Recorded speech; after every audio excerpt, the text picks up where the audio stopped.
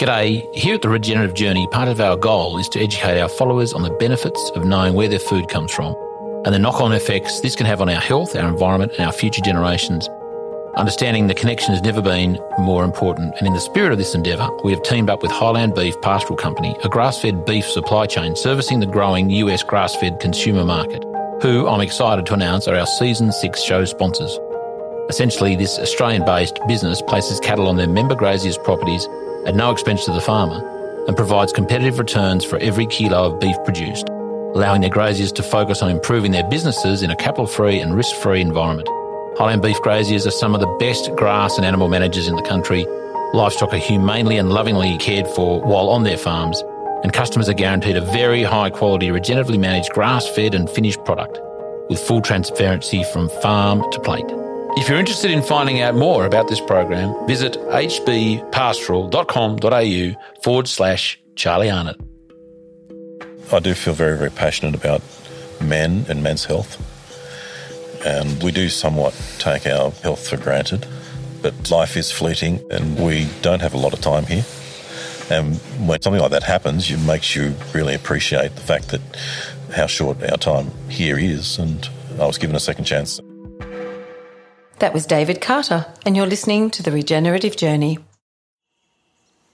From wherever we are, we acknowledge the traditional custodians of country throughout Australia, recognising their continuing connection to this land, its waterways, the stars in the skies since time immemorial. We pay our respects to the elders, knowledge holders, and to all the generations of First Nations peoples who have nurtured their unceded sovereign lands for over 80,000 years and continue to do so today. G'day, I'm your host Charlie Arnott, an 8th generational Australian regenerative farmer. And in this podcast series, I'll be diving deep and exploring my guests' unique perspectives on the world so you can apply their experience and knowledge to cultivate your own transition to a more regenerative way of life.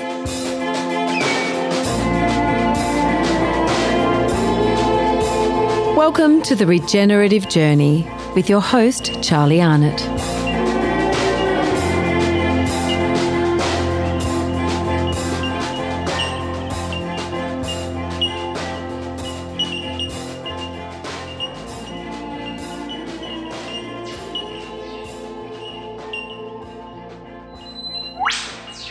G'day, welcome back to the Regenerative Journey, and as I again sit here at the farm at Byron Bay in a reasonably echoey room, I reflect on COP27 that was just not too long ago. You guys are probably hearing this some weeks after I've recorded it, but so I'm not sure where that's all headed since this thing. Probably not very far, to be honest. I don't actually know what good comes of a lot of those talk fests, global talk fests. I know a few people who went. You know, good, bad, the ugly. Don't have time to go into it all, and I'm not there, so I can't give you a first-hand, blow-by-blow description of it all. However, I'll be interested to see what comes out of all this. I did speaking with Murray Richardson of Highland Beef the other day about one of the outcomes was that there's an expectation of the world, of those that count, that the consumer, the end consumer, and businesses who are actually retailing take up some of the slack of the initiatives to save the world. Now, that's a roundabout way of saying basically, look, there are some businesses already doing this a lot, and certainly the guys in the United States that Highland Beef supply to are doing that, and it's something that they hadn't probably thought too much about just yet. They are absolutely providing, somewhat security for farmers back here in Australia who are supplying and fattening the Highland beef. So it's an interesting thing. There's a call out across the world that there's got to be more accountability, and I totally understand and get that, and I think that's a great thing. How that plays out, what does accountability look like? What is it? How will retailers or how will end users producers, the people who eat it and the people who are retailing at that end, sort of the far end, opposite end of the farmers, really, what their obligations are or accountability to to the food system and to getting back to, well, you know, how that food produced on farms, ethically, environmentally conscientious, and yada yada.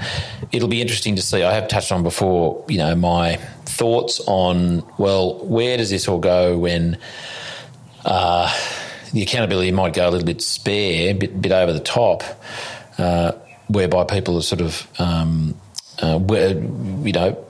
what's imposed upon them is some sort of a quota for, you know, the emissions that they are directly or indirectly responsible for. More indirectly, like if you buy a food item and there's some emissions that's been calculated for that particular food item, say beef, and I think that's probably something that's going to happen, you know, it's probably on the top of the list for people that are wanting to kind of verify and quantify the emissions, and it has already basically been done, but it's so site-specific, so many variables there, that, you know, you're going to be clocking up emissions kind of, you know, hit a quota, hit a time where you've gone beyond a quota in a month or a week or a day or something, and then there's something imposed on you.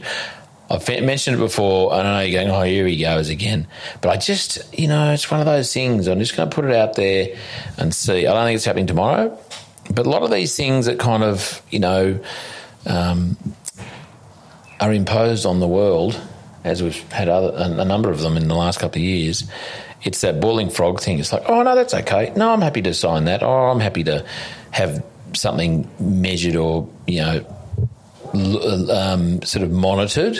It's like, really? I mean, that's the whole even those things where you go to a supermarket and they say, like, not frequent flyer, do they? Sort of something or others, or they go, you want to use your card, and then they're just sort of, you know, rounding up information on you and what you consume and so on. So that's sort of like a pretty old and reasonably established one that everyone's generally used to. But, you know, where does it all finish? I don't know. But what I do want to talk about, we're staying on the topic of beef, is, just before we do that, I've got a couple more. Last week I did rabbit it on about some lovely feedback we'd been given from people.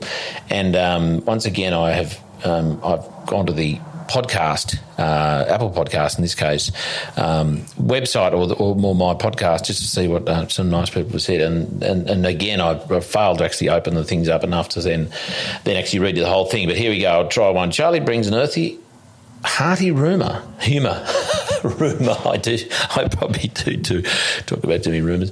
Charlie brings an hearty humour to the conversation of regeneration, renewal and stewardship of our land and the earth, full of practical wisdom, inspiration and joy in the gift and grace of living on the land, rural, semi-rural and urban. This is where I didn't finish. A vital conversation and connection for country folk and their, I'm going to say it's city cousins. It does go on. There's another lovely one. Wonderful podcast with so much useful information. As someone with chronic conditions caused by modern farming practices, I love this podcast and am inspired to find ways to support regenerative farming to help our climate, the environment and our health. Well done, team, and well done you, the grass-fed carnivore, with your little thing over there, for saying such lovely things to me, to us. Oh, my posture's terrible. Looking at the video in the on the machine in front of me there of my good self. So now to David Carter. He is one of the herd managers for Highland Beef. Caught up with David at his home in Scone. He does own a little bit of land still.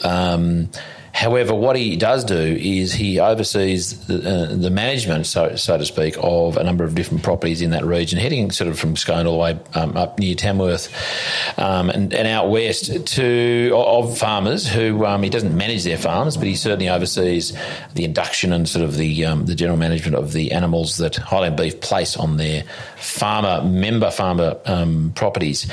That's his current job. He's done so many different interesting, wonderful things. We sort of get stuck into, you'll pick up his voice straight away. He's got beautiful dulcet tones, does David, and he tells a wonderful story about where that got him one day.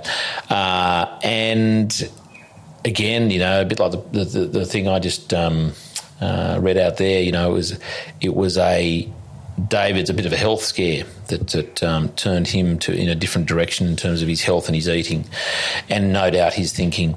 Really enjoyed this very casual sit in the backyard at his house in Scone, and that afternoon, straight after, actually, not afternoon, we went and visited a couple of one particular property outside of Scone that is fattening cattle for Highland beef. A beautiful, beautiful property. Loved it. Beautiful babbling brook and lush pastures and beautiful looking cattle. Nice people. David Carter and his story you'll be listening to immediately after I stop rabbiting on the regenerative journey right now. David Carter. Here he is. Okay, David Carter. Welcome to... Oh, look at this little doggy here. Welcome to the regenerative journey, and welcome to your backyard here in Scone, on the outskirts of Scone. Thank you so much, Charlie. It's a pleasure to be with you. We are about an hour late, aren't we? We got here. Well, I got here just a little bit after the designated hour, and sun was shining. We sussed out the spot, and the neighbour decided to start mowing his lawn. Start mowing, yes, my word. And the aircraft flying over, so there's a few distractions, but you'll overcome those. Well, as I said to you before, I interviewed Terry McCosker early in the year at Botanic Gardens in Brisbane, and we had to contend with mowers, tractors, construction noise, aircraft, and I was amazed at how clean it all ended up being. We've taken our headphones off so we don't actually get distracted because they're picking up all the background noise.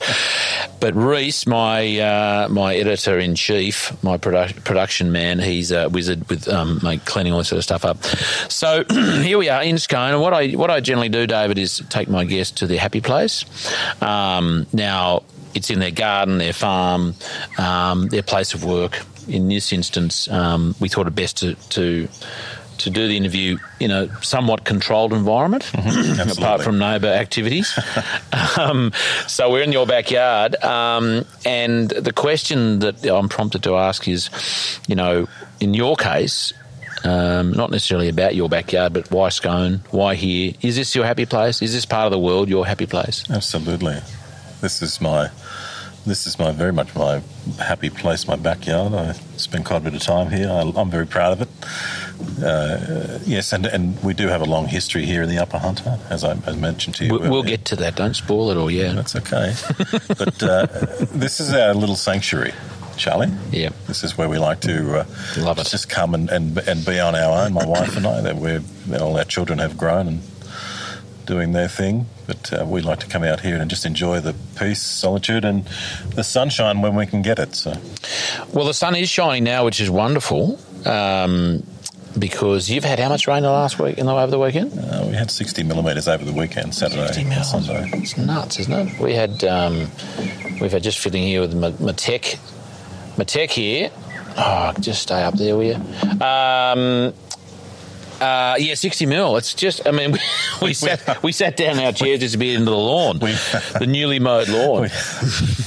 Well, I couldn't do it over the weekend for you. I thought I'd get into it quickly this morning. We're sitting next to a mulberry tree to set the scene, which is just mulberrying at the moment. Have you had any off that yet? Yes, yeah. They're starting to sweeten. They're starting to sweeten, yeah. They're a little tart at the moment, but within days, I'm sure, a bit of the sunshine. Are we allowed to tell people about this over here? You can. Or was that acquired anonymously somehow? No. It was all through legal channels. It's an amazing basically a fire pit. It's a big screen that is used or was used in a coal mine of a washery. A washery, yeah. The Hunter. It's going in the Hunter Valley, the northern Hunter Valley, isn't it? Yes, it is. Yeah, and Hunter Valley is known in many circles as a a lot of coal mines here, isn't there? There's some very large ones just here at Muswellbrook, just south of Scone. How close are they to the Scone? Do they sort of 30 kilometres? So does that cause irritation for people, or kind of a thing? Are they creeping towards Scone? Are people going, have they got an issue with it? The Upper Hunter Shire Council have maintained a policy throughout many years now of sort of keeping coal mines at bay. Okay. And so they're predominantly located in the Muswellbrook Shire area, but as I said, it's about 30 kilometres. At times, people can So, they say that they can smell the effects. Really? So they can smell the coal? Or That sulphurous smell. Right. It's occasioned at coal mines if we get a southerly wind blowing. Is that because sulphur is released like that's just a part of the mining process, the sulphur's, or is that part of washing, or what is that? Some of the mines were prone to spontaneous combustion, and in particular two, just on the proximity of the edge of Muswellbrook, they were as I said, they were prone to spontaneous combustion for many years, so the coal would ignite on in the presence of oxygen in the atmosphere. So how they put that out? I guess relatively easily, would they? Bury it with clay, if they could. Right. If they couldn't get to it, then they just had to burn. Really? It's a bit like I was in the States a couple of years ago. I don't know where this is going, David. I wasn't thinking we were going to talk about coal and now gas. I was in the States some years ago around LA, and the bushfires, those massive bushfires of when was that? 17, 18 over there, and knowing or understanding that there were gas leaks that they couldn't contain, and just burning for years, decades maybe even. Yeah.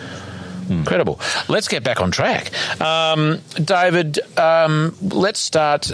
We've started at Scone, lovely Scone, which is now bypassed, which I didn't bypass because I had to come into Scone and have a coffee at the bar. Oh, the bar, did you? Yep. What was it like? It was great. Was it? A bit slow. The lady said she made me a cappuccino first and then remembered it was a latte, so she had to redo it. Oh, dear. A decaf. That was fine. I actually ran into a schoolmate. Oh, really? Yeah. Small world. Small world. Yeah, no, getting smaller, and we had a bit of a chat while the coffee turned up. It was lovely. And so Scone, here we are, and you're going to tell us about your family's connection to Scone and the district. But let's talk about you. Like, when did you appear on the scene? How far do we want to go back into your journey? And this podcast, David, is called The Regenerative Journey. It's not necessarily means that every person has to be a regenerative farmer or kind of have a compelling, amazing story of regeneration in their life or something. I find that people generally do, as people get older and they progress through life and they have their learnings and their, dare I say, failures or ups and downs, that they there is a cycle of regeneration of some sort, mind, body, spirit. It always comes out. Yeah. No pressure.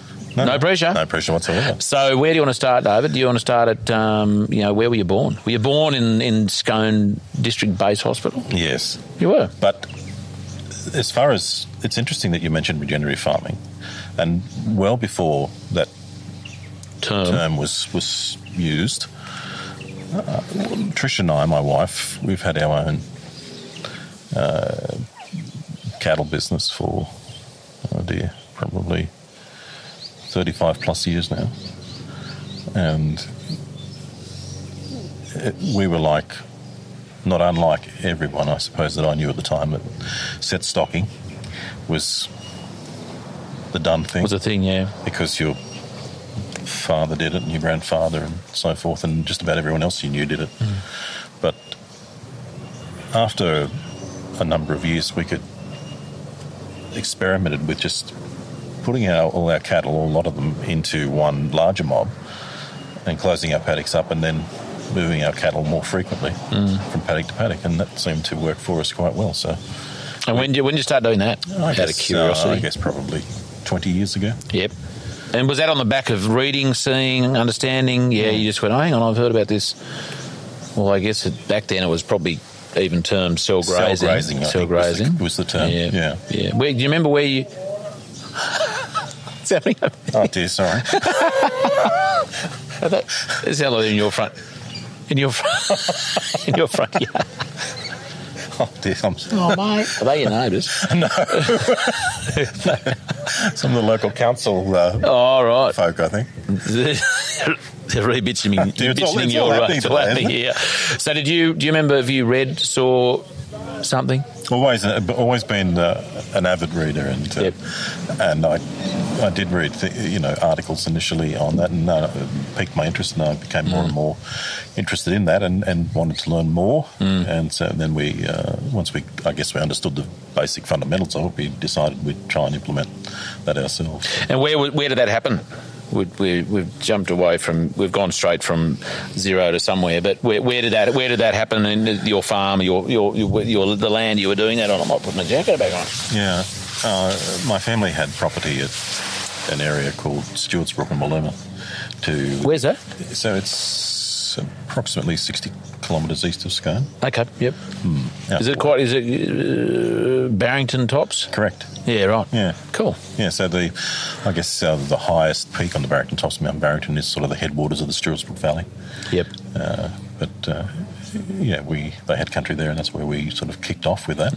And then we acquired some further property ourselves, Trish and I, and we were doing that on our own property as well. So let's go back. Born at Scone Base Hospital. Where did you grow up? Like where was home? Well, Stewartsbrook predominantly. That was Yeah, and then Trish and I moved to Queensland many years ago, and we were up there for a few years, and then you've just missed a big chunk of your life. Did you get married at when you were 2? No, there must be a few years between moving out there, and then so you moved out there. Life on a farm, for siblings.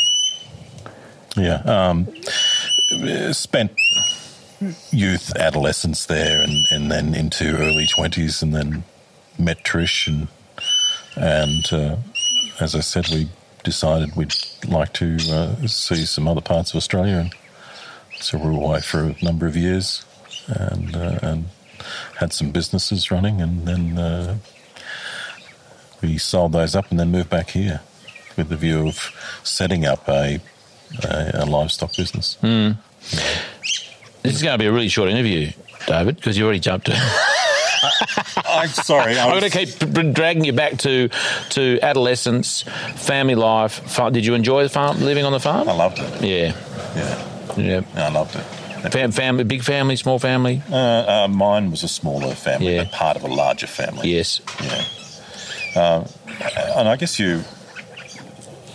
when you come from an ancestral generational farming family, you seem to have a real attachment to that land. You know what I mean? Totally. Yep. And it was always part of me. I didn't think I would go anywhere else, but of course, your views do change as you age. But it's never left me.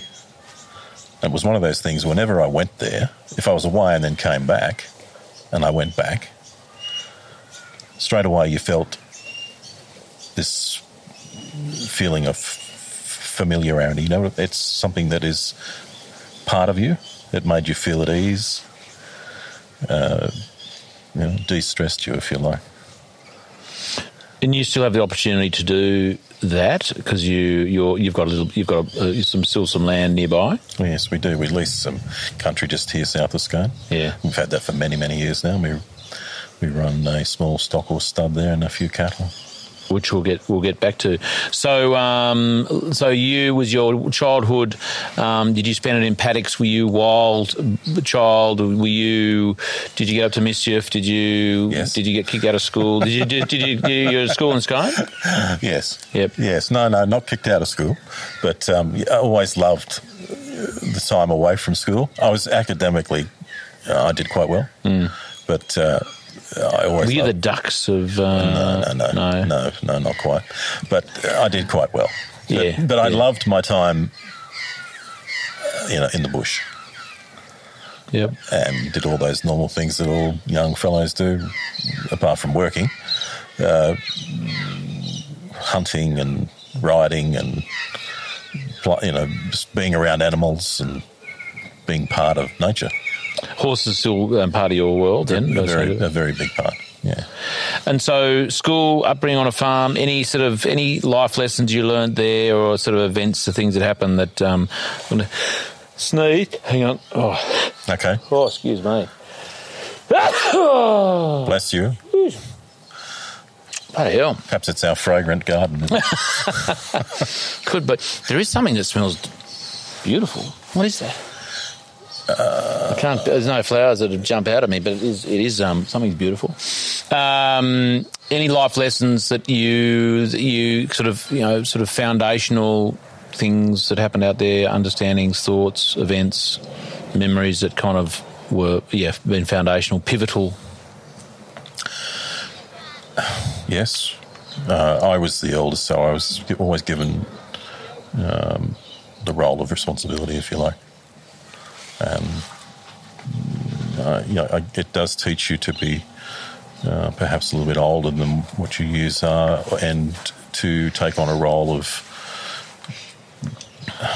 perhaps leadership. And I've always found that those traits are strongly, innately part of me. So I guess being placed into that role, it's helped me then through my life, the way that I approach things, approach people, approach projects, my mindset towards my work ethic. Was it onerous somewhat? Did you want, I just want to be a kid and I'm being given these responsibilities, or you probably didn't have it, yeah? At times, but it was just part of what you did. And I was always happier or happiest when I was busy. I've never been one to sort of be idle, and I've always sought out some sort of activity to keep me active and both physically and mentally. So. And I guess what I understand, and certainly my childhood was one of activity and usefulness.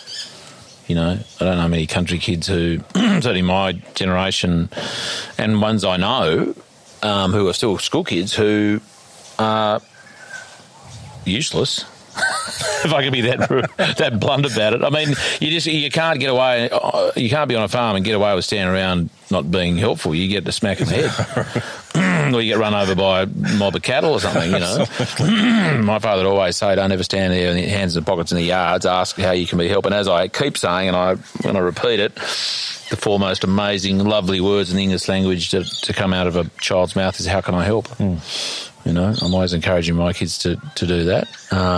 And I think that just sets, and it's not onerous, well, it might, maybe sometimes, but for them. But I think it's a really important thing that children understand that, you know, if they want to get on in life and get on with people and jobs, and, you know, it builds resilience and it kind of, and it does, I guess, you know, create some responsibilities, because if kids ask if they can help and they get jobs get done, then parents go, "Oh, they're actually pretty good at that.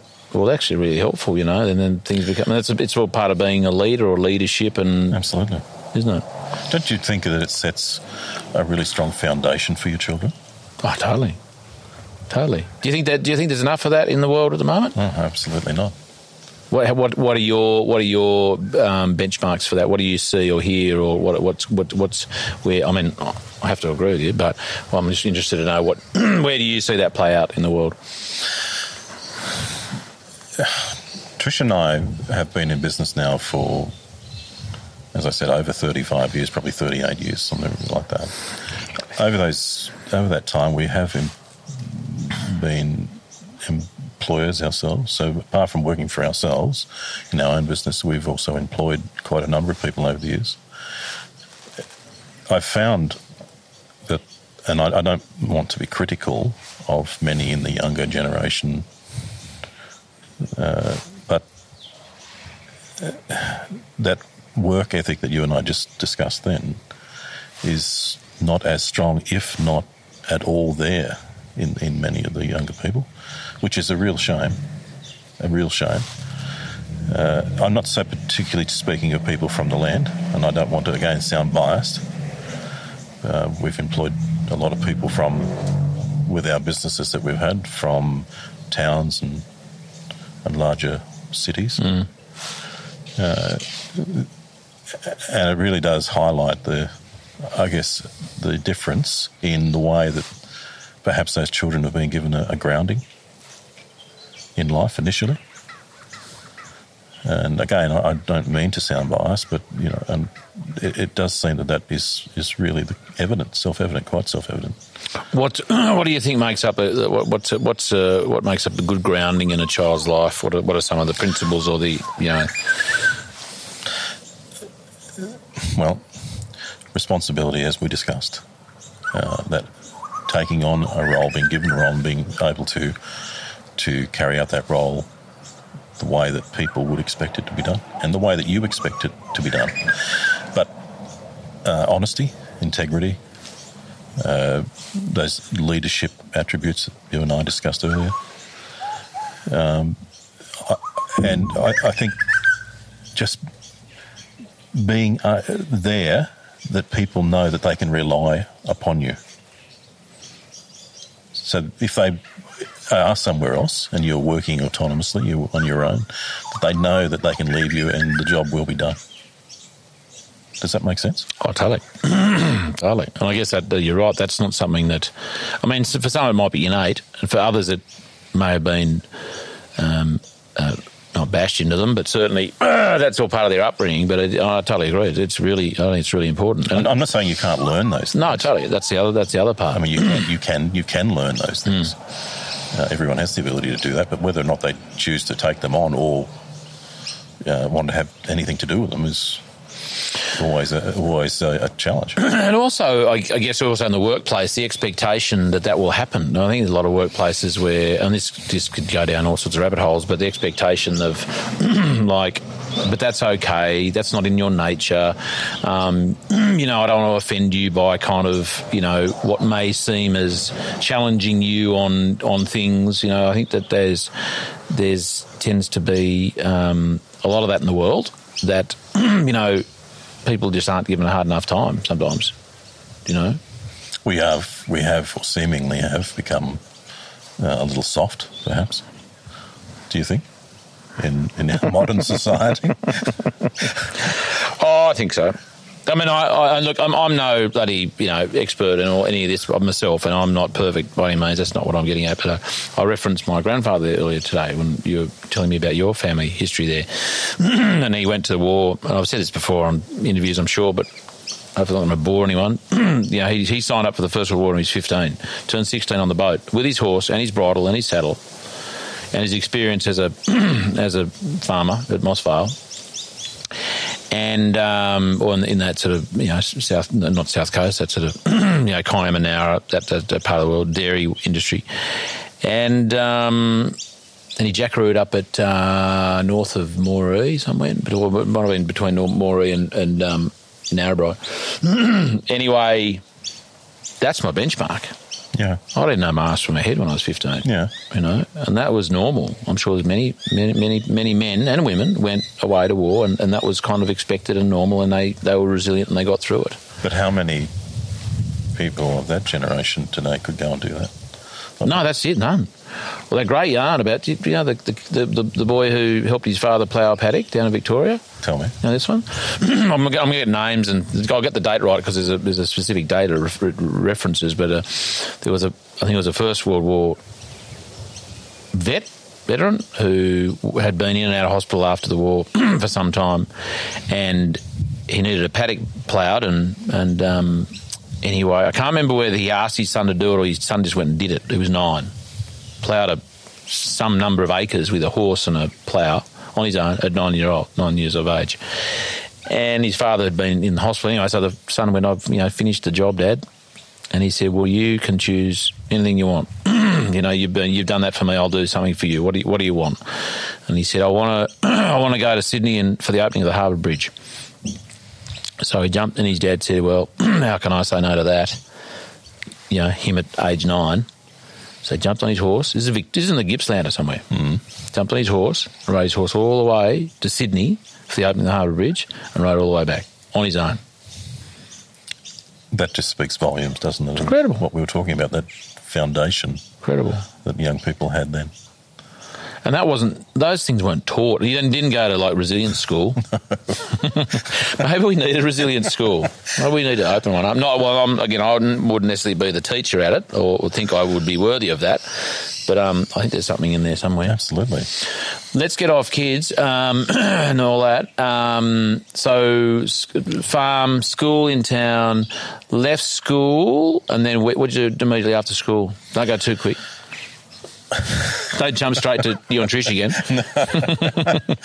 It must have been. You didn't get married at 18. I worked on the land, and I worked on the land, and I worked for myself, and I also worked for others And I was very, very fortunate to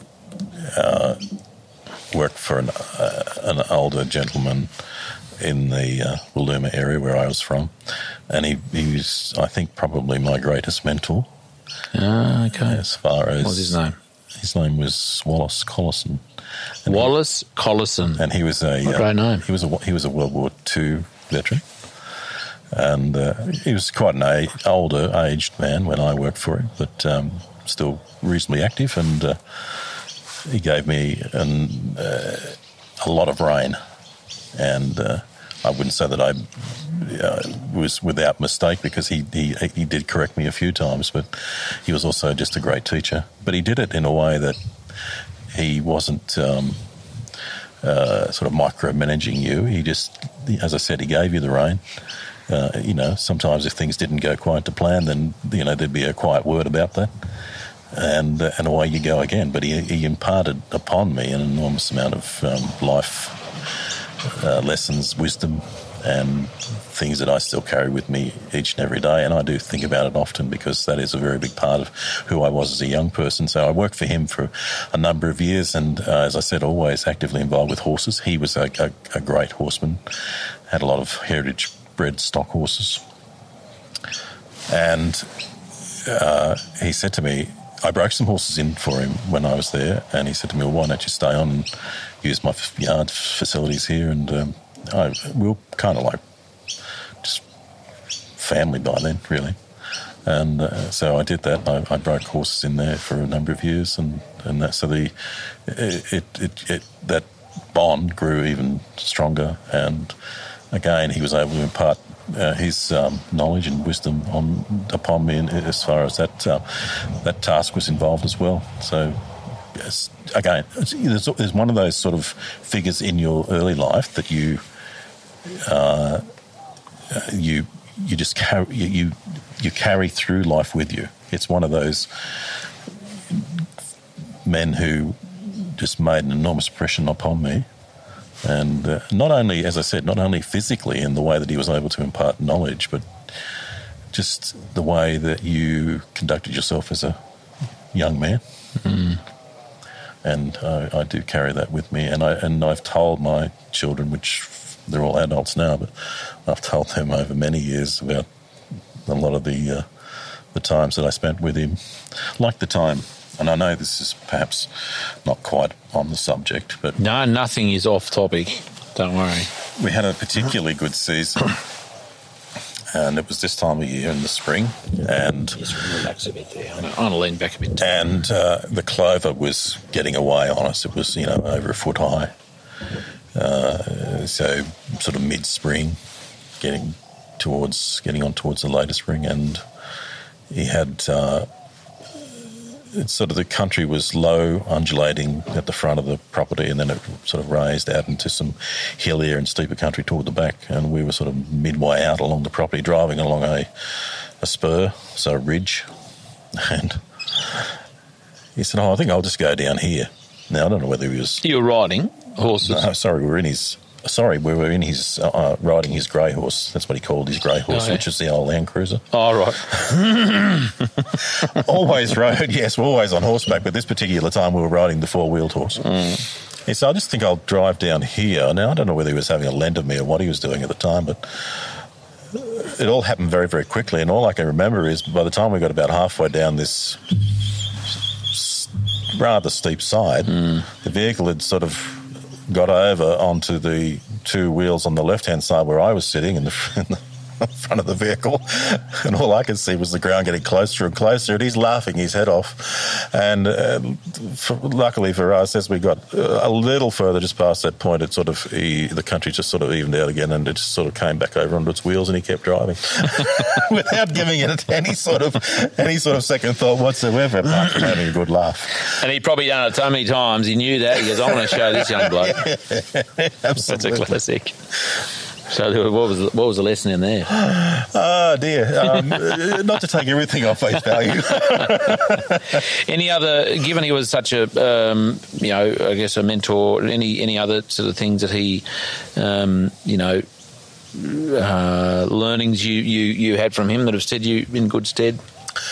Stood you in good stead. Yeah, he was not only, as I said, just a wonderful teacher, but he was also involved with the Scone Camp Draft and Rodeo Committee, and he invited me to be a part of that. So that was really my first foray into any sort of public engagement, and I got involved with it and met a lot of different people, but importantly saw how those things worked. Community sort of community groups and things. Yeah, absolutely. Yeah. And so he was he gave me the opportunity to learn, understand, and be a part of that. And then, of course, I went on and did a lot of that through my life. So, but that was again one of my first lessons in being able to, be a part of a community organisation and know how to conduct yourself. Tell me, so let's move on to did that? I guess it was jackarooing. Was it jackarooing or just station hand stuff? Yeah. What happened next?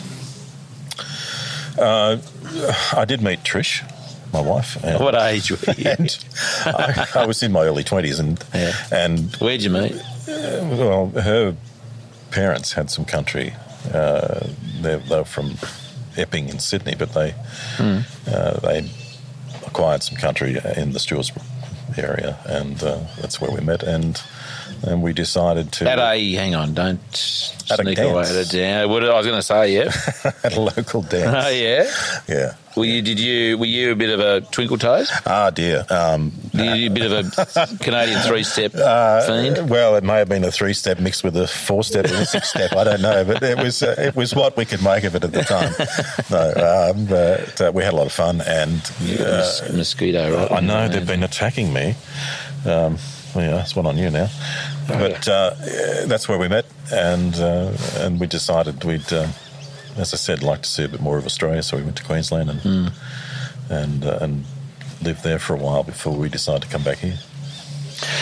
How long are you away for? Like age, about 4 or 5 years. And did you come back to settle down? Or did you go? Had you married on the road, or did you come? Yeah, you had. And we came back here. We got married here just after we got back here, and we decided to come back. I guess my parents were aging, and they lived. They were still out there. Yeah, absolutely. Yeah. My father, he ended up unfortunately quite unwell with muscular dystrophy. And it got to a point where he became sort of semi-incapacitated and couldn't do things for himself a lot. And so we came back here and helped them for a while, but then they decided that they really should be, in town or closer to facilities, because the drive used to take, a good 3/4 of an hour or so. And so they decided to sell and then move to Scone. So, but again, probably came back predominantly for that reason, and then also returning home as well. Yeah, perhaps more my home than what Trish's was. But again, as I said to you earlier, it's part of who you are and what you're about. So we came back here, got married, set up our sort of livestock business, and I continued to do some work on the land, but then also did some further study at university, and then worked in both the mining industry and agriculture at the same time. When you went to Queensland, was that somewhat of a hero's journey? Did you have challenges? You had Trish there as your companion. Did you have challenges and kind of epiphanies that led you home again? That you sort of did the full circle and things happened that kind of led you back to here? Yeah, I guess your parents, rang up and said, "You better get your ass home now." You know what I said to you earlier about being the eldest and given responsibility? And when I went away, I guess I wasn't there. There was a void. And as I said, my father became more and more incapacitated. And so I always had that in the back of my mind. And perhaps, the pull of that, the home ties, the sense of responsibility again drew me back here, and it was something that Trish and I discussed, and we were happy to do, and it was a great decision in hindsight, and nothing we've ever regretted. So.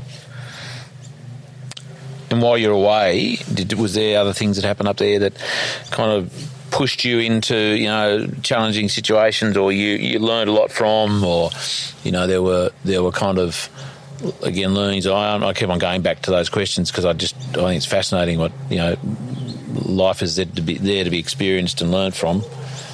What else happened up there? You're on stations up there and things? No, I didn't work on the land.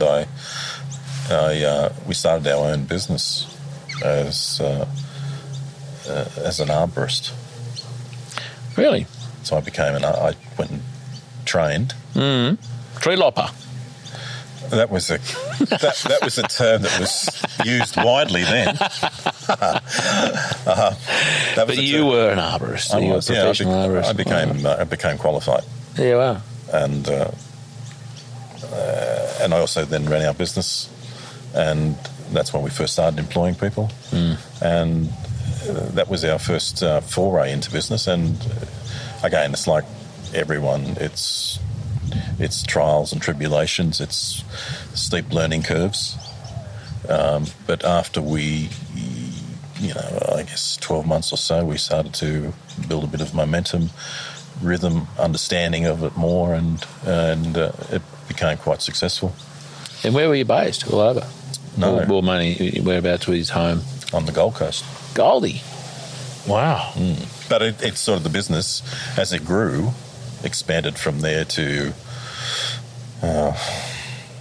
probably as far south as Mooloolaba, and then as far north as Brisbane, and out to Bow Desert, Canungra, those sort of areas. And you finished a bit of time up a tree on the end of a chainsaw then? Originally, I did. Were you on ropes and all that sort of gear, or you just because in those days, thankfully today it's much different. But in those days, you had a climbing harness and a rope, a lanyard. Yeah. And that was it. You just shuffled your way up the trunk. Oh, so you didn't have a rope up and over. You're actually just doing the shimmy up the trunk. No, those techniques weren't used then. Because they weren't around, or they just too hard and we can get up this tree with it? No, it's not something that was sort of adopted into the industry until much later. And there was a lowering rope sometimes if the limb that you needed to remove was needed to be large and then controlled from the ground. Yeah. But there was no climbing rope. You weren't suspended by a rope. You're the only contact you had with the tree was the lanyard that went around the trunk and then onto your climbing harness. What about boots? Which was rather rudimentary too. Oh, totally. What about boots? Did you have boots with spikes in them or anything? Yeah, you had a climbing spikes attached to your boots. Yeah. So, but that was it. Wow. Did you have any near misses? That's a long time ago. Nothing of any real note that I can remember, but I'm sure there may have been. But you were here having a chat, so it ended up okay. Yeah, everything's okay. You don't have a hobble. I didn't notice you hobbling around there. No. I think there's nothing of any sort of real note. But thankfully, as I said, as the industry evolved, the work practices now within the industry are, they're world class. There's an enormous attention to safety because it's a highly dangerous industry to work within. Totally. And as I said, you wouldn't, looking at it now, you wouldn't even dreamt of what it was like, 30 or 40 years ago to be actively working in that industry. So, what's your favourite tree? Actually, an English oak. Which one? Oh, English oak, Roba. Yeah. Yeah, cool. Yeah. Why?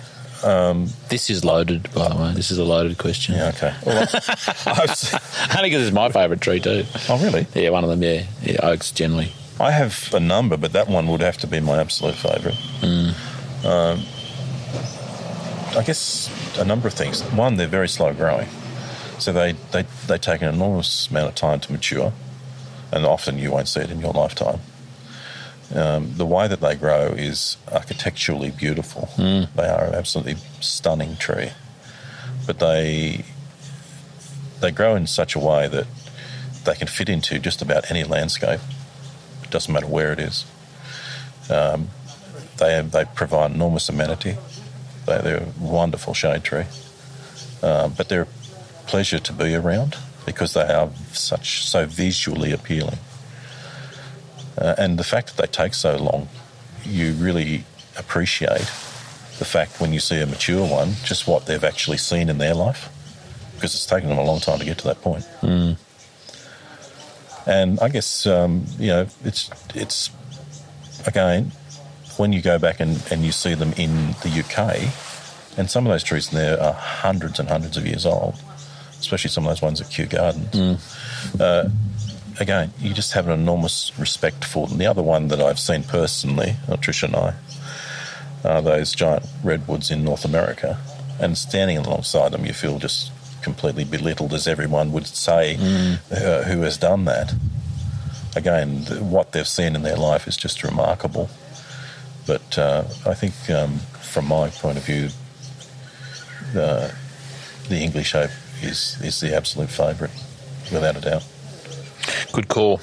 They're one of my favourites. I have to thank a number of people for that love of. My mother and good mate of mine's mother as well. They're just beautiful trees, and we plant them in our landscape of Burra wherever we can, even though they're not native, which is sometimes comes under some criticism because they're not native. And I just say, well, if that's a big thing, well, maybe we should take the sheep and the cattle out, and maybe we should piss off too because we're not native to this. No. I mean, natives do have a place in our landscape, but totally.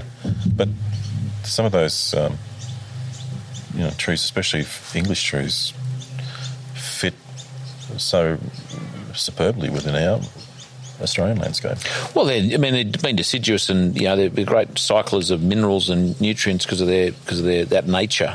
Dropping their leaves and their shade and the cooling effect. And I know Clive Blasey down there at Diggers in Victoria, he bangs on about the desert ash is a massive desert ash, and the Dramana Heronswood, their nursery there, and the temperature difference that he measures in summer, from under that tree to sort of outside, and it's well known.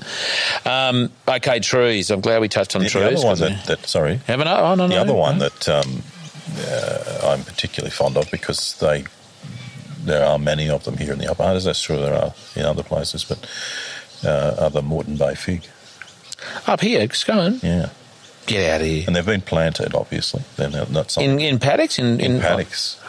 So you do see them a lot on the coastal fringes on ex-dairy farms. Yes. In particular. Yeah, totally.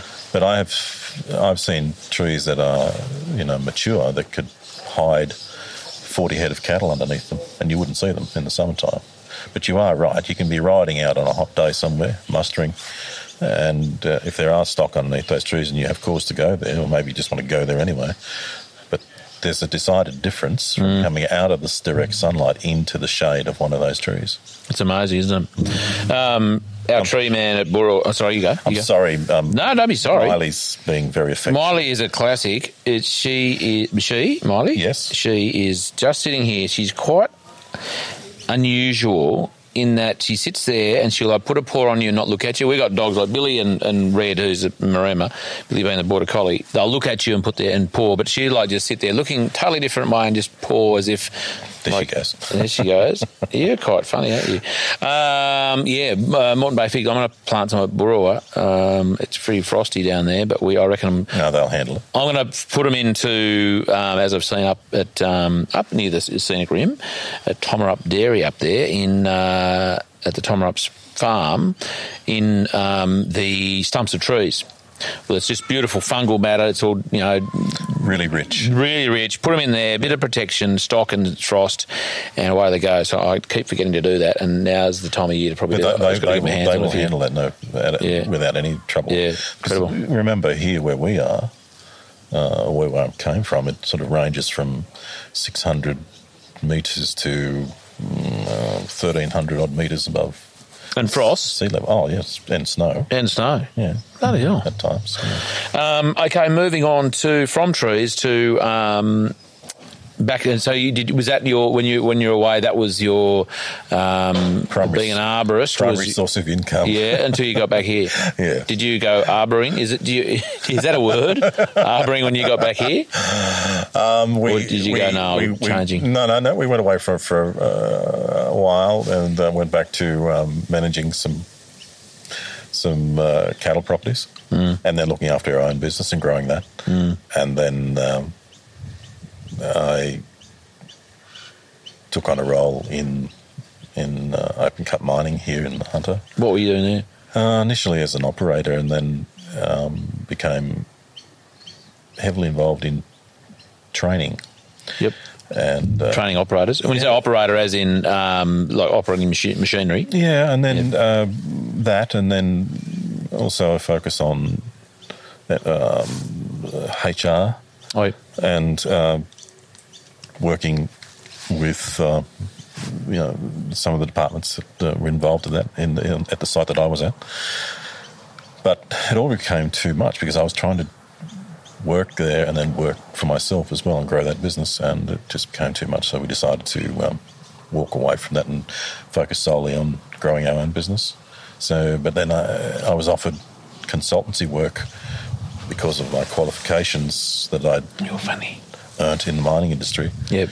And done at uni. I decided to go and do some consultancy work. I was offered the work, and I said, well, okay, I'll give that a go. So then I did that for a number of years, many years, actually, probably 10 years or more, and that led to quite a number of different opportunities and meeting all sorts of different people, and again that training theme. I was always very, very conscious of helping people, making sure that they were safe, because that's something that's drilled into you when you work in the mining industry. And so we decided to build our own registered training organisation in conjunction with a partner who I'd known for a lot of years and had worked in mining as well.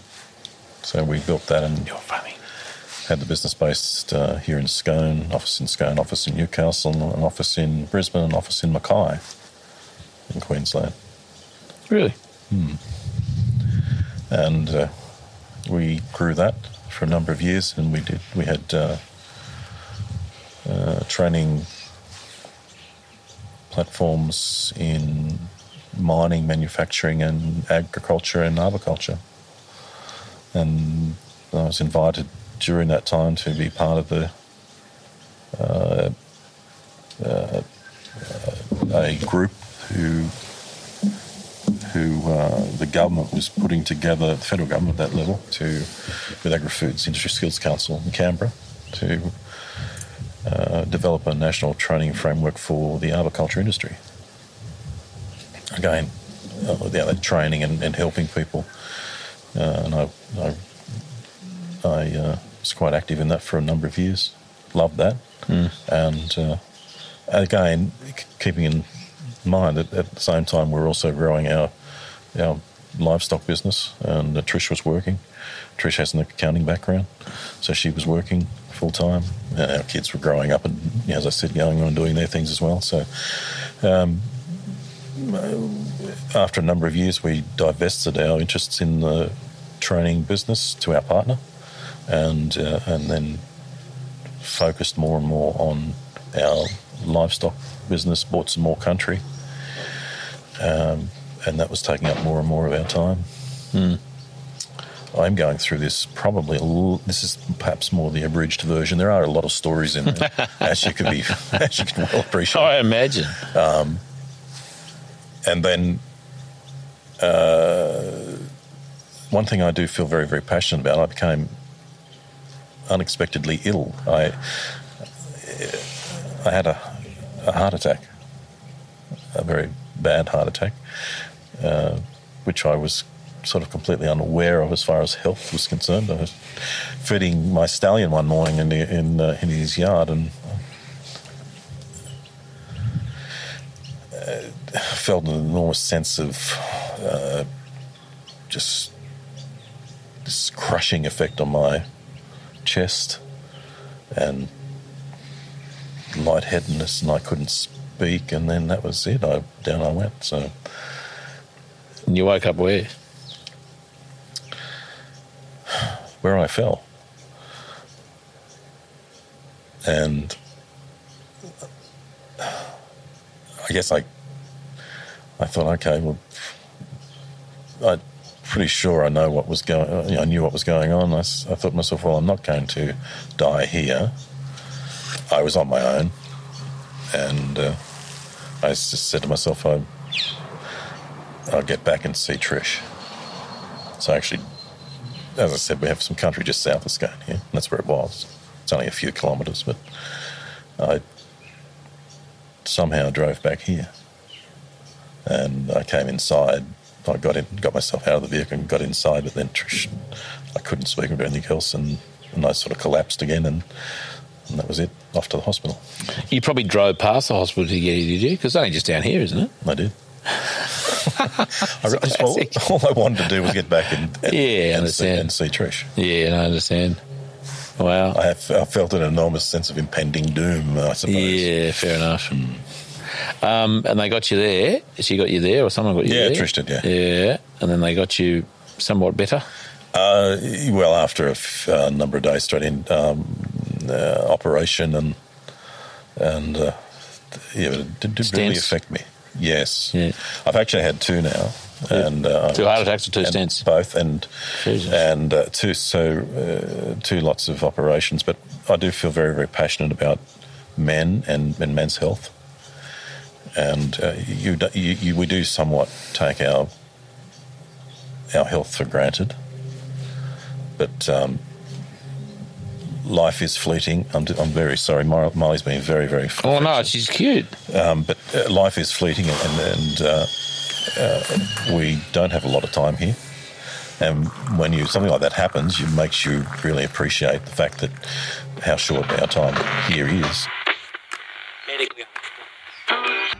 Looking for more information to assist your regenerative journey? Come join Charlie and his guests around the kitchen table, an online community of supporters with exclusive access to the Regenerative Journey interview transcripts, live online Q&A sessions, a chance to engage with other like-minded people and more. Go to www.charliearnott.com.au/the kitchen table. And if you're not totally satisfied with the value of your membership and wish to cancel it within the first 2 months, we will give you a full 100% refund, no questions asked. Now let's get back to this week's episode.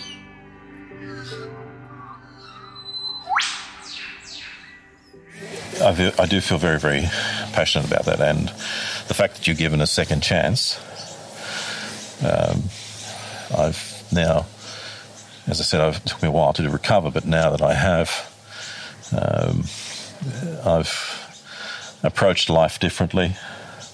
It changed our lives, Trish and I, both our lives, in a way that I guess we appreciate what we have. You place less importance on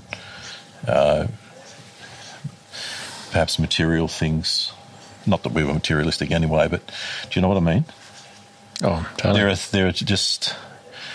There are things that are far more important in life than what you have around you, and it's more about being given that second chance and what you can actually do, and the time you spend with the people that you love, and that's the way that we embrace life now. Well, I think that I reckon that's 2 or 3. Sorry, just getting time codes there. I haven't had that experience, but I imagine perspective changes. Absolutely. You see yourself and your life in a different light. So what do you do differently now then on the back of that? Oh, well, just in the little things like the way that we, obviously you have to change your diet.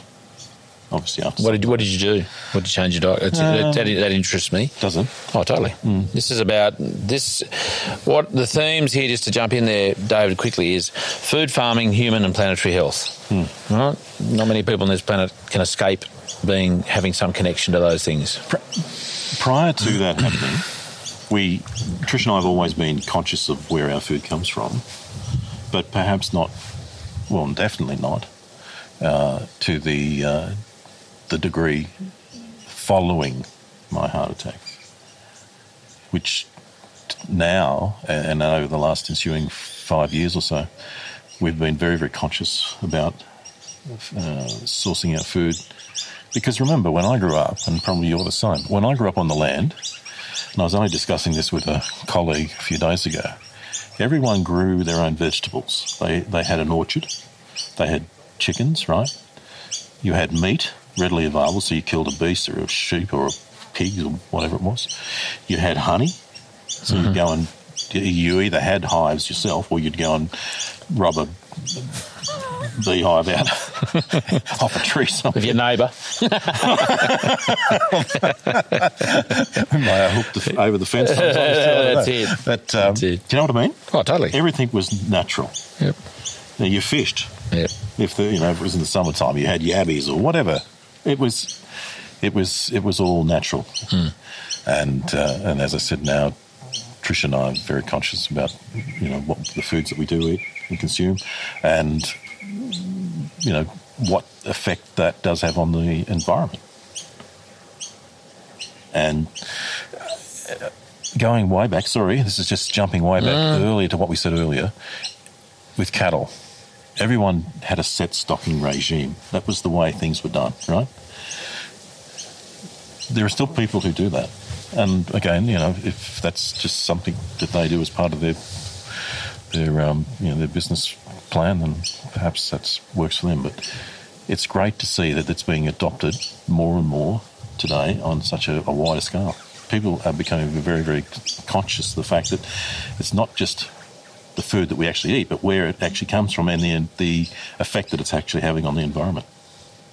Does that make sense? Yeah. No, so changing grazing tactics, habits, and strategies are being more environmentally, and that's something that we've adopted ourselves and still practice, even though now it's on a small scale. When I had the first heart attack, we had a reasonable amount of country, but it just became too hard, too difficult to manage that at the time, and so we sort of sold most of it.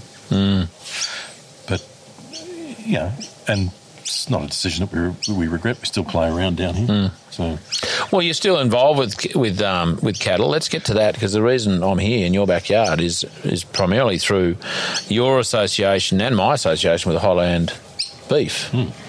And as you may know, and our listeners would know well by now, that Highland Beef are major sponsors of the Regenerative Journey Season 6, which I'm most grateful for, and it was through my association with Murray, and knowing Murray for some years in a different role outside of Highland Beef, that I've been working with Highland Beef for some months now, and we got to this point, and here we are, which is awesome, and loving the model, what they're doing.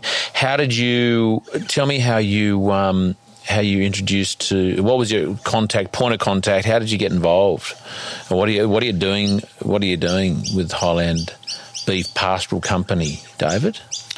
Well, you got to hang on. You got a Mozzie. That's it. Nearly got him. That's it. What's going on here? We need the area. You got big. Sorry. Now, that'll give you a heart attack, or that DEET. You know that DEET stuff? Yeah, no, we don't use that. That's pretty hard. That's hard. That melts clothing. It's terrible stuff. Oh. Yeah, sorry, go on. There you go, the birds. You need more birds here, these mozzies. Tell me how you got involved. Yeah, growing my... I'm a stock and station agent, a licensed stock and station agent and real estate agent, but I concentrate on rural properties, and which I'm coming up to my 5th year now.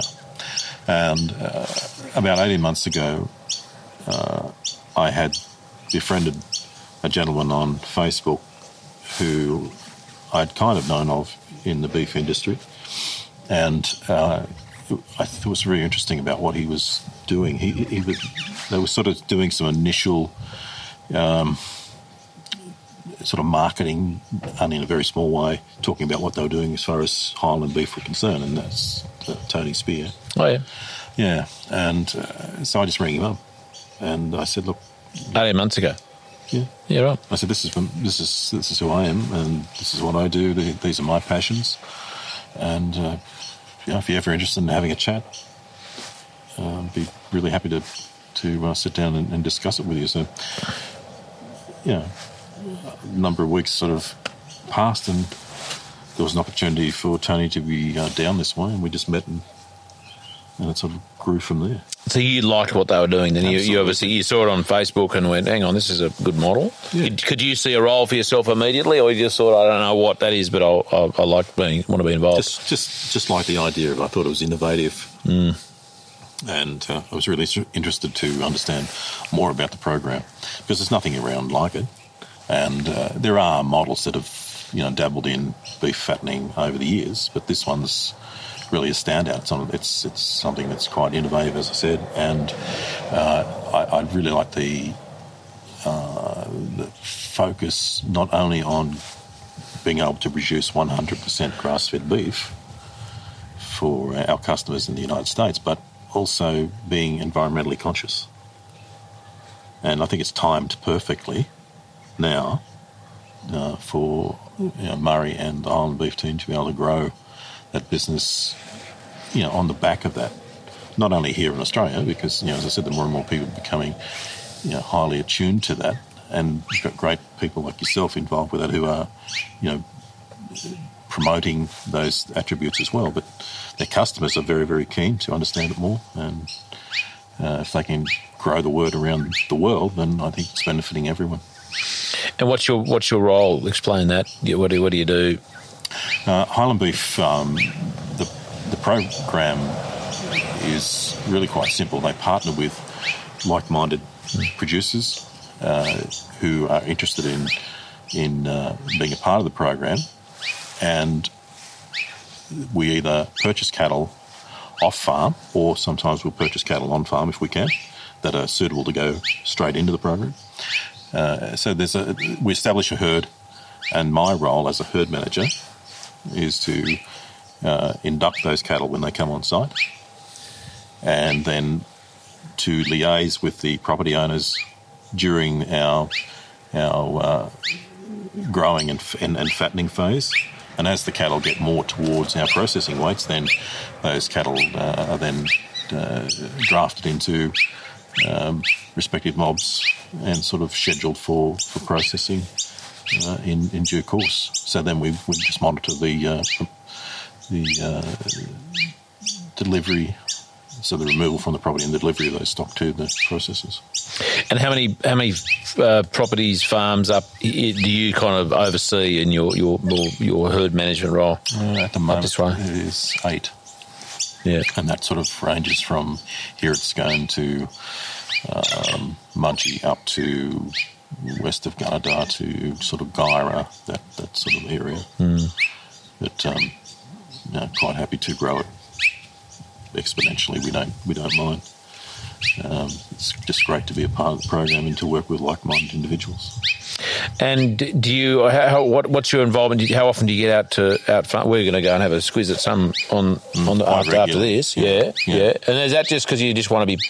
Do you have to go out on purpose because there's things need to be dealt with, or do you just go? I just want to go and check them and sort of keep eyes and ears and a bit of both. There are times when the stock may need periodic, husbandry, drenching vaccines and what have you. Yep.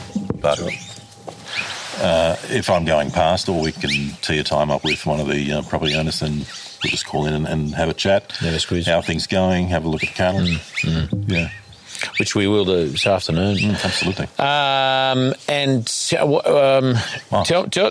us about the which has come up in other podcasts and certainly with Murray. Tell us about the the price risk. Mitigation of price risk and kind of why it might be a good idea for farmers to consider this as part of an overall business strategy or an enterprise or an income stream really in their business. What do you think it's a good idea? Absolutely. There are other ways of doing business, and that's one thing I've learned by being in business myself. It's not, even though some of those tried and true methods obviously have worked, but there are other ways of doing business. And as I said, when I first saw this program, I could see the innovative ways that they were looking at helping producers to really free up capital. And that's what originally the premise was. And when I spoke to them, there was a strong focus toward that. But it's grown much bigger. It does free up capital because really it's a capital risk-free fattening program. But it allows that diversification. So a portion of your income can be you're not tied up. You don't have money tied up. A portion of your income is even though it's on farm, but it's sort of an off farm income, if you like. Highland Beef provide all the resources, the funding, the stock. It's all insured. There's really no financial risk. Providing the weather goes with us, and it's been great the last few years, and seems to be able to continue, I'd say, for the next year or so. But you've got cattle there that are suited to your property, because we're always very, very mindful of the fact that we try and match cattle to particular geographical locations, so that they do the best. You've got cattle there that aren't funded by you. It's risk-free. You're not putting the money up yourself. You paid a very, very good weight gain rate, and now Highland Beef have moved to paying their producers, as of the 1st of October, paying their producers on a monthly basis. So per head dollar value paid on a monthly basis. So an ongoing payment during that initial fattening process of the part of the program. Is that based on average weight gains, or once if they're weighed how often you get to weigh them? That varies. I mean, some of the producers, because they're handling their stock more frequently, they might weigh their stock. Well, I know one fellow, he weighs his stock sort of once a month if he's got them in, but some of them leave them many months before they do that. But regardless of that, they're paid $4 per head per week. Okay, and that's just to get a bit of cash flow. Absolutely, it's going to be covering those things. So it improves their cash flow. If they want to, either use it, as part of that program or whatever they want to use it for. We have some people who lease country as well as own their own country, right? And then they can offset their lease payments by using those monthly payments. Yeah. To get back to the geography, I'm interested to know what sort of breeds were, so depending on geography, like what, because I know that there's a bit of a, I won't call it a fetish, an appreciation of Santa Gertrudis. Is that fair to say? Generally, I know that Murray, like he keeps on banging on about it. He likes his Sanders. Remember, they're Queensland. Maybe so. The further we go south, the less the Sanders are in the herd. What are some of the breeds, or as you go, just to sort of keep it brief, going south? What are your breeds turning into? More British, either straight bred British or British Euro composites. Yeah, right. You like them. And I did speak to Tony and Murray about this, especially down here. When you can't go pulling a slick-coated Santa Cross fellow, from central Queensland into this really cold country. Dropping in here, no. And they, expect them to do well because the challenges are quite enormous. But we do have some Santa composite type cattle in the program at Gunnedah. We've just brought some of them into a property at Mudgee. But they are, again, they're sort of Santa British composites, so they should be able to cope with it quite the weather change, the geographical location change quite well. British breeds, Euro composites, a splash of Santa, or perhaps Drought Master or Brangus or something like that sometimes. Don't mind. What about Shorthorn? No, we don't focus on Shorthorn. How rude. And I know that you're a Shorthorn man. Why not? I mean, out of curiosity, why not? Well, not. I mean, is there not that there needs to be or should be a focus? Is there? Do you trying to steer away from the Shorthorns? Is that a thing?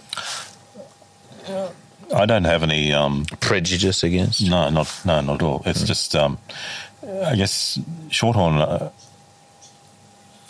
Well, it's like everything. There's not as many of them about today as there once was.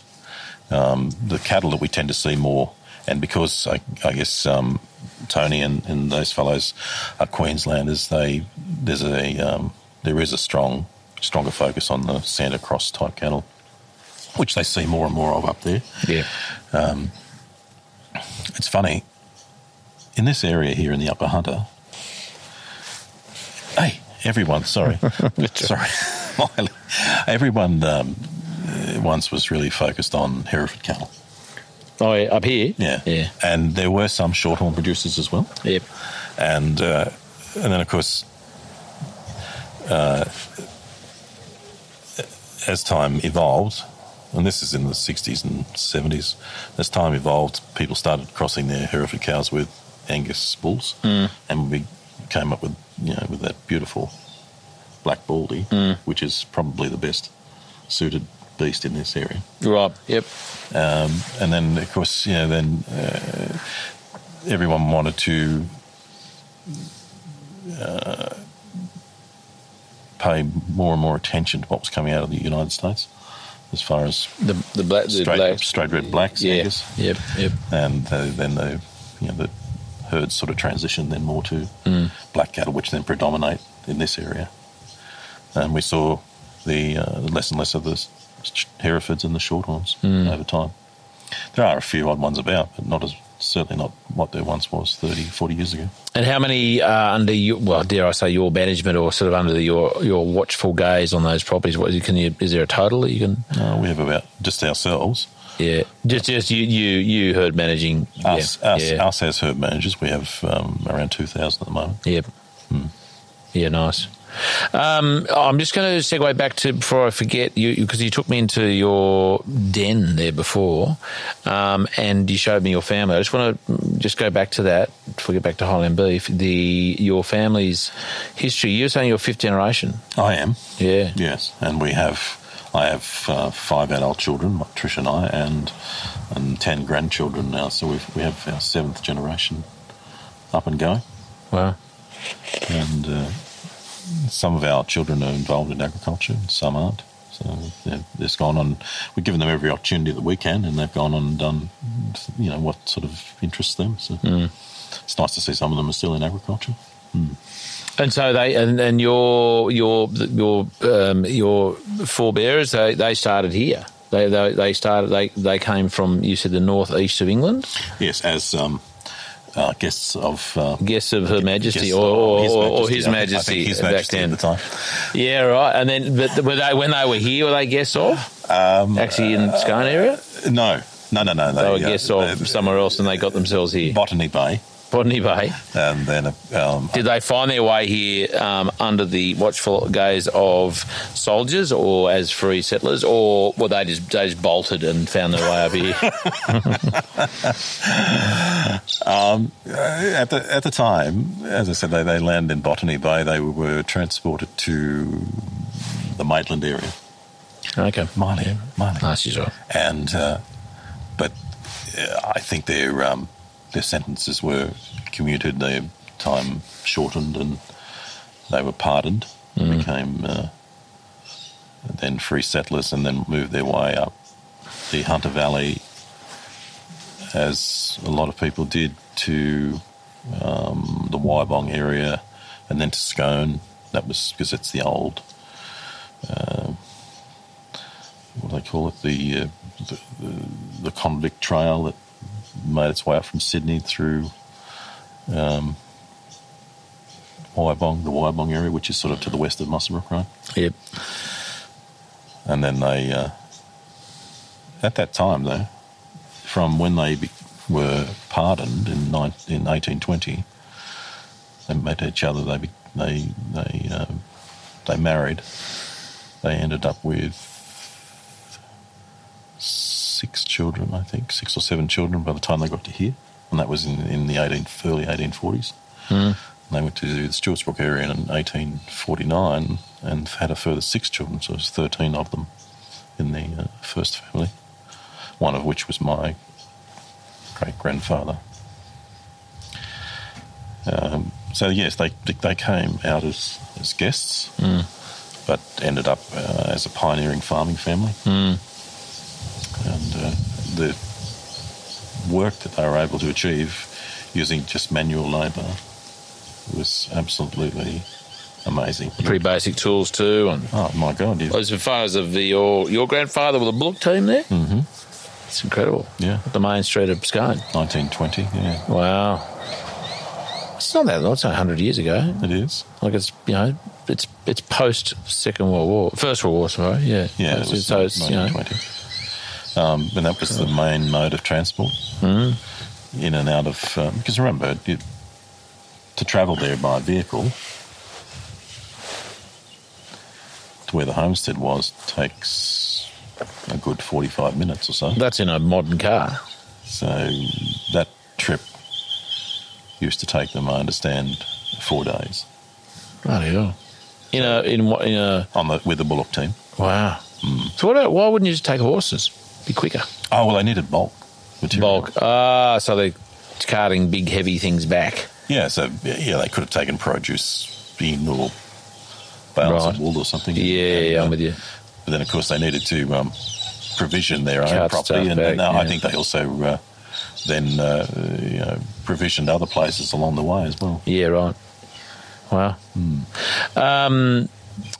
That's a lovely thing. Is there? Do you feel that legacy? Any pressure? Are you more proud than anything else? Do you? Is there sort of like you wanted to come back to Scone? You've sort of told us how you got to be here, and back here after Queensland and so on. But is there any sense of expectation around continuing that legacy here in Scone, being the Carters are from Scone, still here? Like I guess it means something in the Upper Hunter. It means something here in the Scone Upper Hunter area. The fact that, and not being boastful in any way, but the Stewartsbrook area is synonymous with the name Carter, and there are different areas that are named after the family in that particular part of the world. And I guess they've always had a very, very strong association with the Upper Hunter. They've not only out there but also in the growth of Scone as well. So, yeah, I do feel very, very proud of that and to be a part of that. And I'm proud that we have our children now and our grandchildren who can carry that on. Yeah, that's awesome. I think it's a lovely thing. I guess, as long as there's more pride with that than feeling some legacy that is overbearing or kind of I better stick around a Scone because we're Carters and uphold some sort of a legacy or tradition. It's just is what it is. It is. Tell me, back to Highland Beef, David. Capacity, have you personally got more capacity to manage more cattle and more herds? Oh, absolutely. Yeah, absolutely. This way?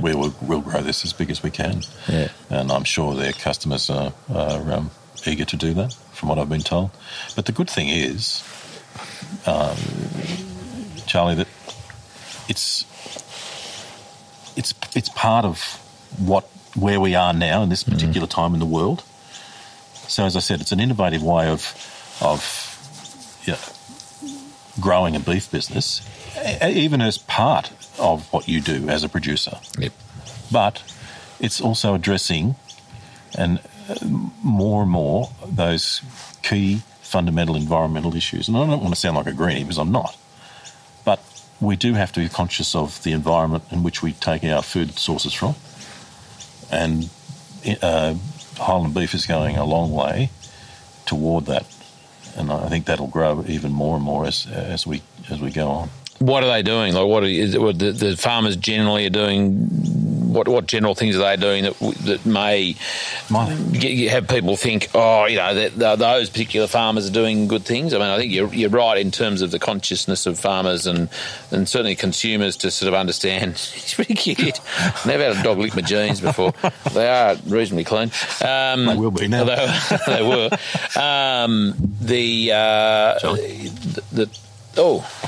Low battery. Oh, that's all right. I'm surprised it's lasted as long as it has. Well done. Well spotted. Miley. Oh, good. So that the consumers are sort of on the case, and farmers, there's I kind of know there's a theme, isn't there? The farmers who are doing this, there's a bit of a criteria, a bit of a selection process to go through. There is, but they're also, some of them have been actively involved in regenerative farming techniques for a period of time. So they're sort of aware of how that works. People are also, that we engage, are also keen to grow that side of their business and to have that as part of their business plan and business model for the way they run their properties. And engaging people like yourself, which when I heard that they were engaging you, I thought, well, gee, that's just such a wonderful idea. It just ties in extremely well with what the ethos is for Highland Beef and the way they want to run their business. And as I said, not only property owners, but then we can impart or use that story with our customers and the people that we're engaging with in the wider community. And as I said, many more people are becoming so attuned to that provenance of food and looking after the environment. Well, I think that the good news is, or one of the bits of good news is that the customers in the US demanding that. No, not demanding is the wrong word. They are interested in it. The transparency and the traceability is kind of quite novel. That Highland Beef can actually offer to its customers over there, given the pretty ordinary traceability, as I understand it, in the US of US meat and that industry, that the Highland Beef is highly traceable. And not just like, we know where it came from and this is the farm and the farmer, but actually the more and more farming, stories of farming, and what they're doing, getting back to environmental stuff that a number of Highland Beef farmers and graziers are doing interesting things on their farms that creates, it's selling the sizzle, not just the sausage. Mm-hmm. to the clients in the States, which I think is fantastic. And there's a long way to go. Not quite right. There's lots more that can be done. More stories to tell. Various and different practices that can be employed and rolled out on those farms. And I'm keen to, again, not being an expert in anything. But certainly being enthusiastic about farmers trying different, techniques. And we were just talking about sort of cell grazing there before, or rotational grazing, or managed grazing, whatever you want to call it, but just changing those things and not at the expense of production, because obviously this is a production-based business that it's kilos of beef and dollars per kilo. So, there has to be a good balance struck between the production gain from running those animals through that environment and the environmental, the landscape management and the outcomes of that, which, we know pretty well when grazed well, ruminants and animals are doing wonderful things for the environment, soil carbon, all sorts of different cycling, landscape function, that sort of stuff. So, and that's what I'm keen to not necessarily introduce, but just keep enthusing the members of Highland Beef too, as much as we can, because I think lots of also good community interaction, within the group as well, like getting to know each other more, doing a few more webinars and that sort of thing, and probably even some on-farm activities. I know there might be one coming up is it October or November? October. November, I think. Is it? Yeah. I can't remember if I thought I was going to be away for that, but in Tassie perhaps. But we'll get the dates sorted out. David, coming to the end of this bit, we're going to do a little Q&A after. It's only quick, if you can bear with me. If you can bear to keep talking. So we'll finish this one and then we'll go to the Q&A. That's for our Patreon members, our lovely Patreon members who pay $10 a month for transcripts and Q&As, like these Q&As and that sort of thing. And we are actually going to, for those who haven't heard it already, the videos that we take, our Patreon members get them a couple of weeks early. So they'll actually get the episodes early via video than if they wait for it to come out on a podcast. So that's good news for Patreon members too. So we'll do that in a minute. We'll finish on this one on a question. What's your genius, David? My genius. Your genius. My particular genius. Yep. You might have a couple that are, like sit side by side that were related. It doesn't have to be like one specific. It could be the genius of David is... my determination. I've always been extremely determined. You're stubborn. I can be. I'm pretty sure Trish would say that. Where is Trish, actually? Did you kick her out? No, she's at work. Okay. But my determination, my self-determination and my drive to just do my best.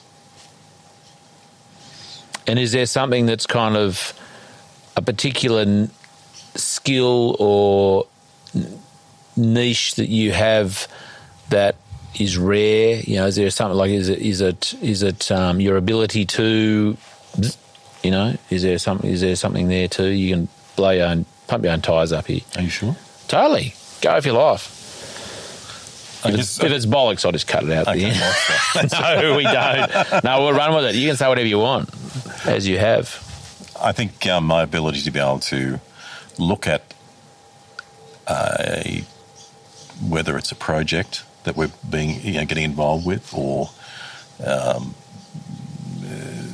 something that's work related. It's actually work related, or something that I have a particular passion about, and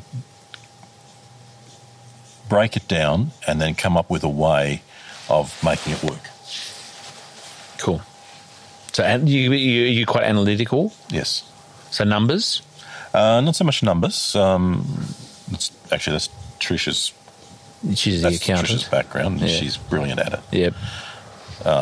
I can, but I just...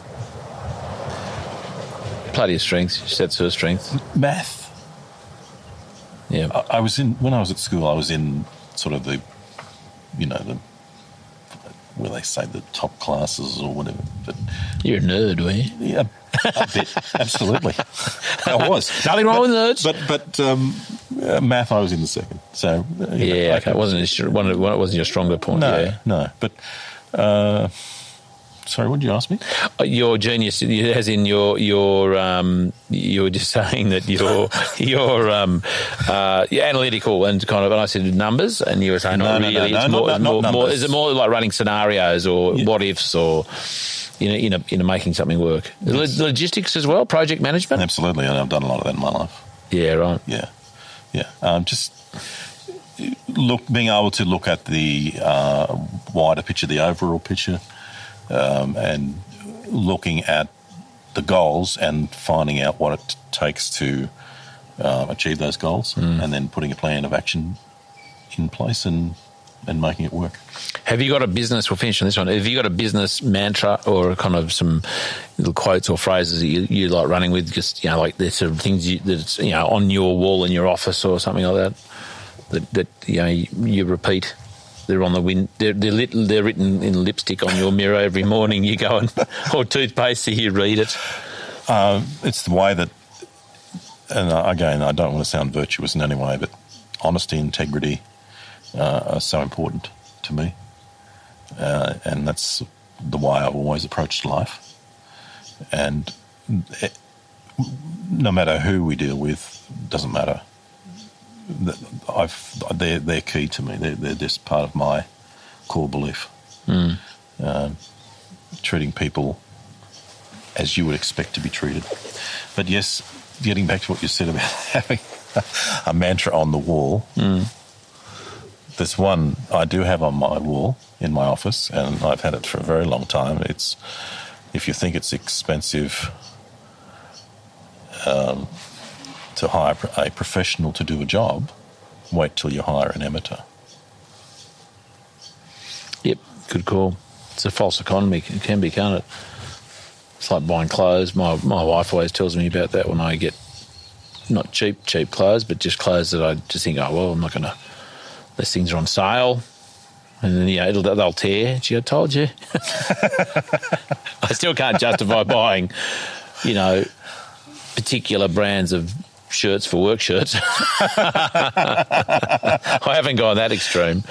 But, no, that's a good call. And it reminds me of, chats, discussions around hiring, hiring people, good people, versus, say, a bit of gear. So a buggy might be really useful.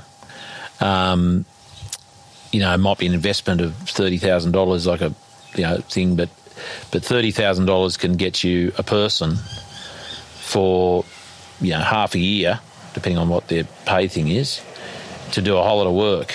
But not as though they're going to do the work that the buggy isn't doing because you didn't buy the buggy, but in terms of like often. The solution for things is based around a person, isn't it? It is, as opposed to a tool or a machine or something like that. Obviously, you got to have someone to drive the machine too. So the machine will only do what the operator the operator is capable of doing. Right? That's right. But it can't give back to you. No, a human can. That's right. But it can also give back to you in many ways that are quite surprising, because as you develop a relationship, you find out more and more, don't you? And then the person. The person. Yeah, and then they go, I didn't know you were good at this or good at that. Yeah, totally. Yeah, well, I guess you're in the water training for a while, so you kind of get that. Yeah. David, we are going to roll into Q&A time. We're going to have a stretch. You already stretched when you picked up my camera off the ground when the dog bumped it off there, and that's been lovely. That's really enjoyed that one. A good yarn. Oh, I was going to ask you about your experience with your because when I spoke to David there a couple of weeks ago, no, it was only a couple of days ago. It was late last week. It was. We had a bit of a check-in, and you have a lovely, rich voice, David. But you said to me, you told me the story about how you, tell me, go on, you can't get away with it. You rang up a bloke about a piano. I did. It's quite funny how one little thing can lead to something quite much more. And Trish and I were in the market to buy a piano at one stage, and there was an advertisement that we had seen when we went down to the Central Coast, and we saw Trish's parents one weekend where they lived, and there was an advertisement in the local newspaper, a fellow advertising for sale some pianos. When we came back home here to Scone, and I decided, after some discussion with Trish, we decided that we'd call this gentleman. And I did. I made the telephone call. Within 30 seconds, he said, "My God, you have a beautiful voice." I thought, oh, no. Who have I rung here? And you better get a proposal. He said, no. He said, I don't mean anything like that. He said that he explained to me that he had been involved for many, many years with the Sydney Symphony Orchestra and many other cultural forms of music in this country. And he was also a trained concert pianist. Mm. He said, "Have you ever had your voice recorded?" And I said, "No, why?" He said, he went about explaining to me that, I had a richness of voice and timbre and other technical terms that he used at the time, which I'd never even contemplated.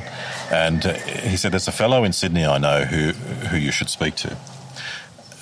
He said, "Have you ever heard of a gentleman by the name of Grant Goldman?" And yes or no, I'd probably heard the name somewhere. He said, "You should give Grant a call." He said, "Would you like me to call him and speak to him on your behalf?" And I said, "Okay, that's fine." Within, I think it was 2 or 3 days later, I had a call from Grant Goldman, and essentially straight away he said, "How quickly can you get here?" That was it. That was, apart from... How long ago was that? Oh, dear.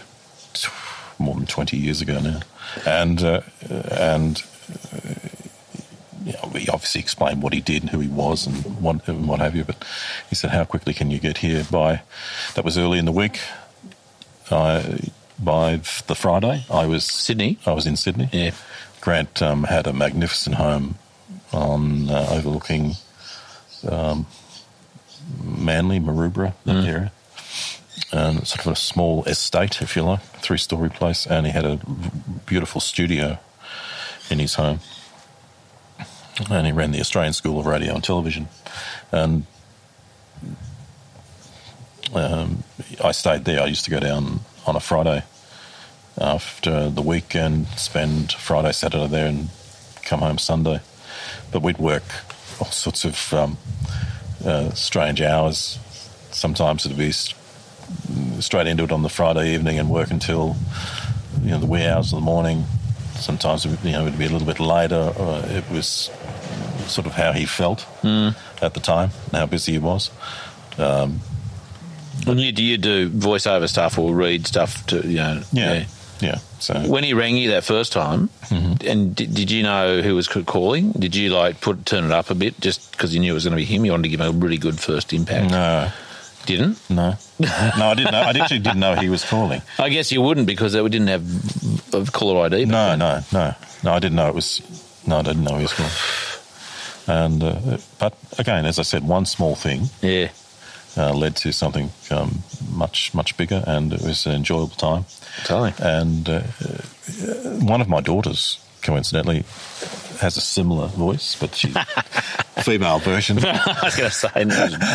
And because we were down there, Trish came down. They invited Trish to come down one weekend, and we had our 2 younger daughters at home at the time, and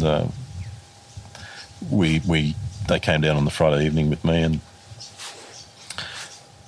when Grant met Dominique, Dominique's my daughter's name, he said, we really should record you as well. So she did some time in the studio as well. That's cool. We'll talk about time in the studio. We should probably wrap up this time in the studio. Let's have a stretch, get back to Q&A. Won't take too long, 10 minutes maybe. Yeah, that's fine. I'll pack up and we'll get ourselves to the farm. It's not far away, is it? No, it's not far. 15 minutes. Yeah, cool. Okay. David Carter, thank you for telling us your life, some of your life. And I'll meet you back here in 5. Absolutely. It's really a real pleasure. That was fun, David. I knew when you melted me with your dulcet tones on the phone the other day, I knew this was going to be fun. Are you sure? No, this is great. I love how we didn't stick to there was no brief anyway. If you thought I had a brief, then no, we went where we needed to go. It was fantastic. No, look, I'm honest. I am. You see me, that's who I am, right? Totally. I don't have any airs of grossness. No, that's what we want. We want you to be, tell us as you see it and as you feel it. I'm forthright, I guess, for good or bad. That's all good. That's who you are, mate. Let's have a break. Thanks. Go and gargle.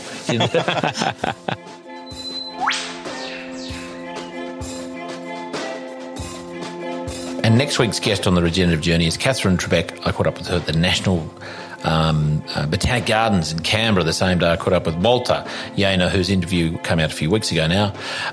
She's fascinating, I have to say. We talked all about sort of a new way to assess well-being or economic well-being. We're also infatuated with GDP and sort of very capital-based sort of measures of growth and so on. And we explore a lot of ideas and certainly some initiatives and projects she's been involved in around the world about well-being, the well-being economy. And certainly, how do we measure that? The Humankind Index. If you want to know more, you'll just have to tune into next week's episode of The Regenerative Journey with Catherine Trebeck. This podcast is produced by Rhys Jones at Jaeger Media. If you enjoyed this episode, please feel free to subscribe, share, rate and review. For more episode information, please head over to www.charliearnott.com.au.